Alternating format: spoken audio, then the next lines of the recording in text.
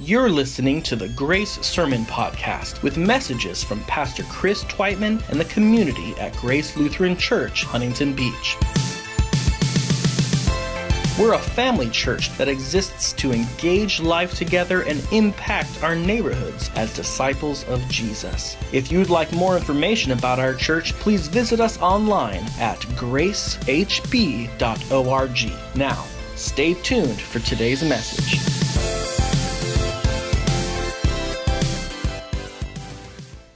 My daughter Emerson is almost 2 years old. She's curious and brave and has the best belly laugh in the world. And she loves being involved in whatever I'm doing, whether it's cooking or working on my laptop or laying in the hammock in the backyard. She needs to be a part of it. But she also loves making sure that Megan and I are involved with her. So if she's playing on the carpet and I'm sitting on the couch, she'll come over and grab a handful of my shirt and drag me down to the carpet with her. And then she'll go get her blanket and her pink stuffed pig, Piggy, because they can't miss out on the carpet party.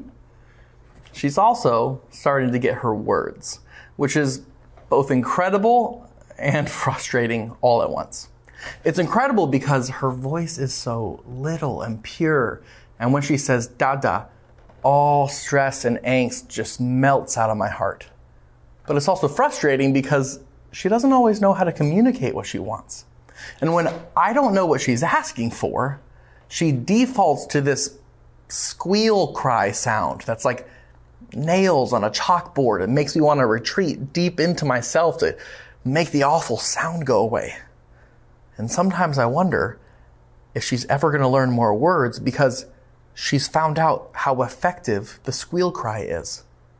Whenever she makes that sound, Megan and I immediately stop what we're doing and jump into action in order to attend to her just to make the sound stop. She knows what she's doing.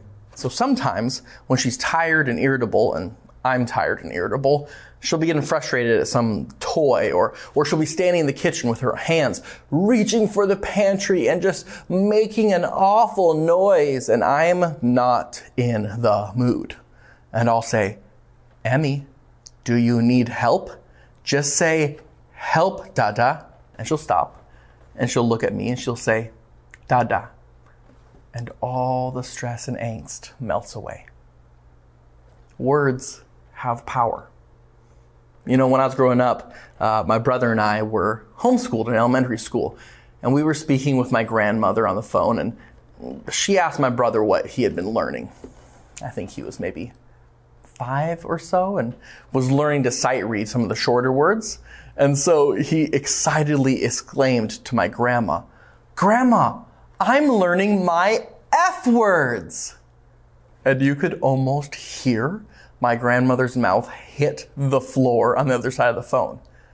But before she could stammer some sort of confused response, my brother continued, you know, like frog, fun, flower. Words have weight. It was around the same time in my childhood that I learned certain words carried more weight than others by way of repeating some choice words to my mother. Now, I don't know where I had heard them, but I knew they were strong words, and I used them strongly. That's when I experienced the taste of soap. Pastor Chris had shared his own experience with the taste of soap a few weeks ago when he preached on the beginning of James chapter 3. And let me tell you, it brought back my own memories in such vivid detail that I couldn't stop thinking about it for quite some time. And those memories came flooding back again when I began to prepare for this week's message, because we're looking at the bookend of James's section on the power of words and the taming of our tongues. But in this final section, James is going to help us realize that our words don't only affect our relationships with each other, but also our relationship with God. So let's listen to this short teaching from James.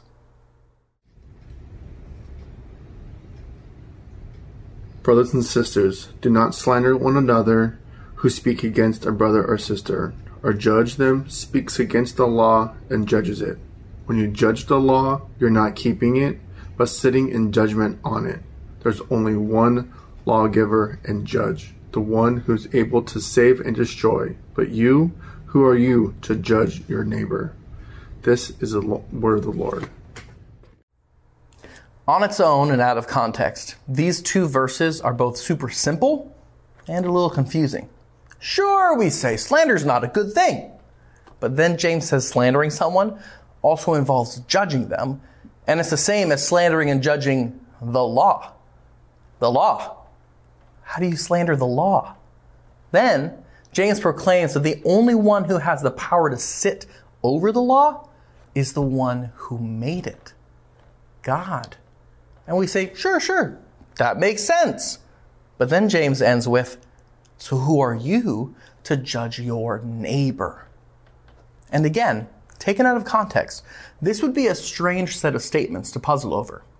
But we need to realize that this is James's final bookend to the section that he started back in chapter 3.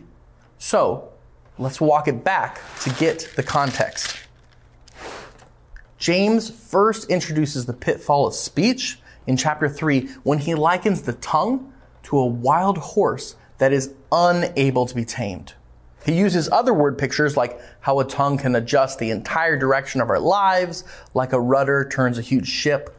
And he also says that the tongue is like a small spark that can set a whole forest on fire. Now, if James were to use his gift with word pictures to help write children's rhymes, he might say something like, sticks and stones may break my bones, but words are like the fires of hell that can corrupt the entire person. Or something like that. I don't know. Rhyming is hard. He finishes with the observation that praising God and cursing people with the same mouth is a big red flag. If we're pretending to be a certain way on the outside, but then speak a different way, our speech reveals who we are on the inside. James's main point in this earlier section is that followers of Jesus should have integrity in their speech and speak in such a way that mirrors the love of God and the devotion to Christ that we're trying to grow in through the Holy Spirit's help. And that leads James to speak about integrity of actions by comparing the wisdom of the world with God's wisdom. And then speak about submitting to God instead of fighting with each other. And that brings us to our passage today. James circles back to talk about words because he wants us to know that even small words have big impact. And so, after imploring us not to follow the wisdom of the world and not to fight and argue with each other, he says, don't even slander one another. And I don't know about you, but I remember learning about slander and its relative libel in school. Slander describes when you make a spoken statement that damages a person's reputation, while libel is when you write or publish something that's damaging to someone. See, the Greek that is used here is the word kataleleo, which is a compound of the word kata, which can mean attack or against, and leleo, which is the word for speak. It simply means speech that attacks or speaking evil against. See, I remember being told in school how awful that is, that we shouldn't be engaging in that type of speech or writing. But today, we're surrounded by damaging language. News, social media, emails are all full of words that were written purposely to damage the reputations of people. Some people make a sport of trash talking others.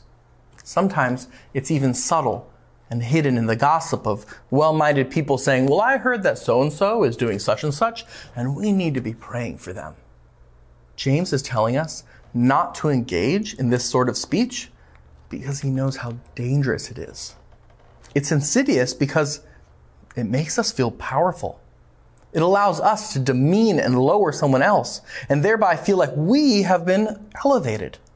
It makes us feel like we scored a point against someone, inching us closer to be a winner while they're a loser. We see it on the playground with kids dissing each other, and we also see it in presidential debates. Speaking against others in a way that attacks their personhood and reputation is everywhere in our world. And James says, don't be like that. And his reason for this is interesting. He says, anyone who speaks against his brother or sister or judges them speaks against the law and judges it. See, speak against in the NIV is simply a different way of translating the same word for slander. But James is using the same word, katalaleo, again, but this time with a small addition. Judge. He's saying that criticizing someone involves standing over them in judgment. And he says that this is the same as criticizing and standing in judgment over the law. If you're standing over the law, that must mean you're not under the law. So James says that judging the law precludes you from keeping it, since you must be sitting in judgment over it. And then he drops the other shoe. He says there is only one lawgiver and judge, the one who is able to save and destroy. But you, who are you to judge your neighbor? James is essentially saying, the only one over the law is God. Do you think you're God? Judging someone else is usurping God's role. It's placing us on the throne to make decisions and assign value to others. But someone might ask, wait, are you saying that we're not allowed to ever say anything negative? What about when we're calling out something that's actually wrong? And that's a very important point, and it's made especially pertinent when we use words like judge to stand for all sorts of things in the English language. But judging is not the same as discerning. To judge is to condemn, to damn, and therefore to take a role that is reserved only for God. This is different than calling out injustice or practicing discernment on someone's character. What James is calling out is when we speak evil against someone and condemn them in our heart. When we judge another person, we put ourselves in the position of God and violate not only the love of God, but also the love of our neighbor. This is the core of James's entreaty to us because it's the core teaching of his brother, Jesus. Jesus knew the power of words. In the Sermon on the Mount, Jesus says, we all know that it's bad to murder someone, right? But I say to you, anyone who holds anger in their heart against someone is doing the same thing. Anyone who uses words of contempt like raka or calls someone a fool has just treated them as if they're worthless, as if they are worth less. They've just devalued them. They've just murdered their identity as a fellow image bearer of God. James is picking up on this teaching of Jesus and drives it home when he says that not only do our words of attack set us up as people over other people, that actually unseats God from his place over us, and therefore violates our relationship with God since we're no longer in submission to him. And doing that is a form of idolatry because we're idolizing our own sovereignty over someone else, even if it's just by slandering them and devaluing them in our heart. And this is the easiest way to go against Jesus' greatest commandment of loving God and loving our neighbor, because instead of standing next to our neighbor in love, we're assuming the position of God and standing in judgment over our neighbor. And you might be thinking, this is all getting a little heady and blown out of proportion. But isn't that what we do in our hearts when we cut others down with our words? We destroy them in our hearts. We demote them and use our words to determine that they are less than. James says that this is idolatry. That is a way to undermine our worship of God and pull our hearts away from him. No matter how much we say we love God and want to worship him with our lives, the way we speak and act towards other people is a much louder witness to the world about what we truly believe. Rather than proclaiming that everyone is made in the image of God and therefore has value, we proclaim that we are God's, who determine the value of others based on how we feel towards them. James wants us to remember that words have weight. Our words can build up and encourage others, or they can destroy and tear down. Slander discourages each other and dishonors God. But godly speech encourages one another and honors God. And the good news is that what James says just a few verses before this, God gives us more grace. We don't have to tear down others in order to feel better about ourselves because God already looks at us and says, you're valuable. I made you and I love you. We don't need to defend ourselves or our side by dismissing or destroying others with our words because God is our ultimate defense and has already defeated the true enemy, death. And we don't need to assert our superiority by devaluing others because God has already raised us up with Christ and seated us with him in the heavenly realms. Instead, we get to use our words to bring life. We get to use our words to encourage and build up. We get to use our words to heal and unite because God gives us grace and comes near to us and lifts us up. You know, I have to be honest. This message has been convicting to me. As soon as I read the passage the first time, I knew that God was speaking a word over me, and the Holy Spirit has not stopped calling me to repentance because on the outside, I know how to say nice words and proclaim the good news that we have in Jesus and tell a couple cute stories about my daughter. But people who know me well, who are with me when my well-curated guard is down, they know that I can be vicious with words. I get annoyed easily at people. I get frustrated. I get sick of it. And I respond by derisively cutting people down with my words. And the Holy Spirit has been continually reminding me this past week that I've never met anyone who wasn't made in the image of God. Have you ever thought about that? Everyone you have ever met carries God's likeness.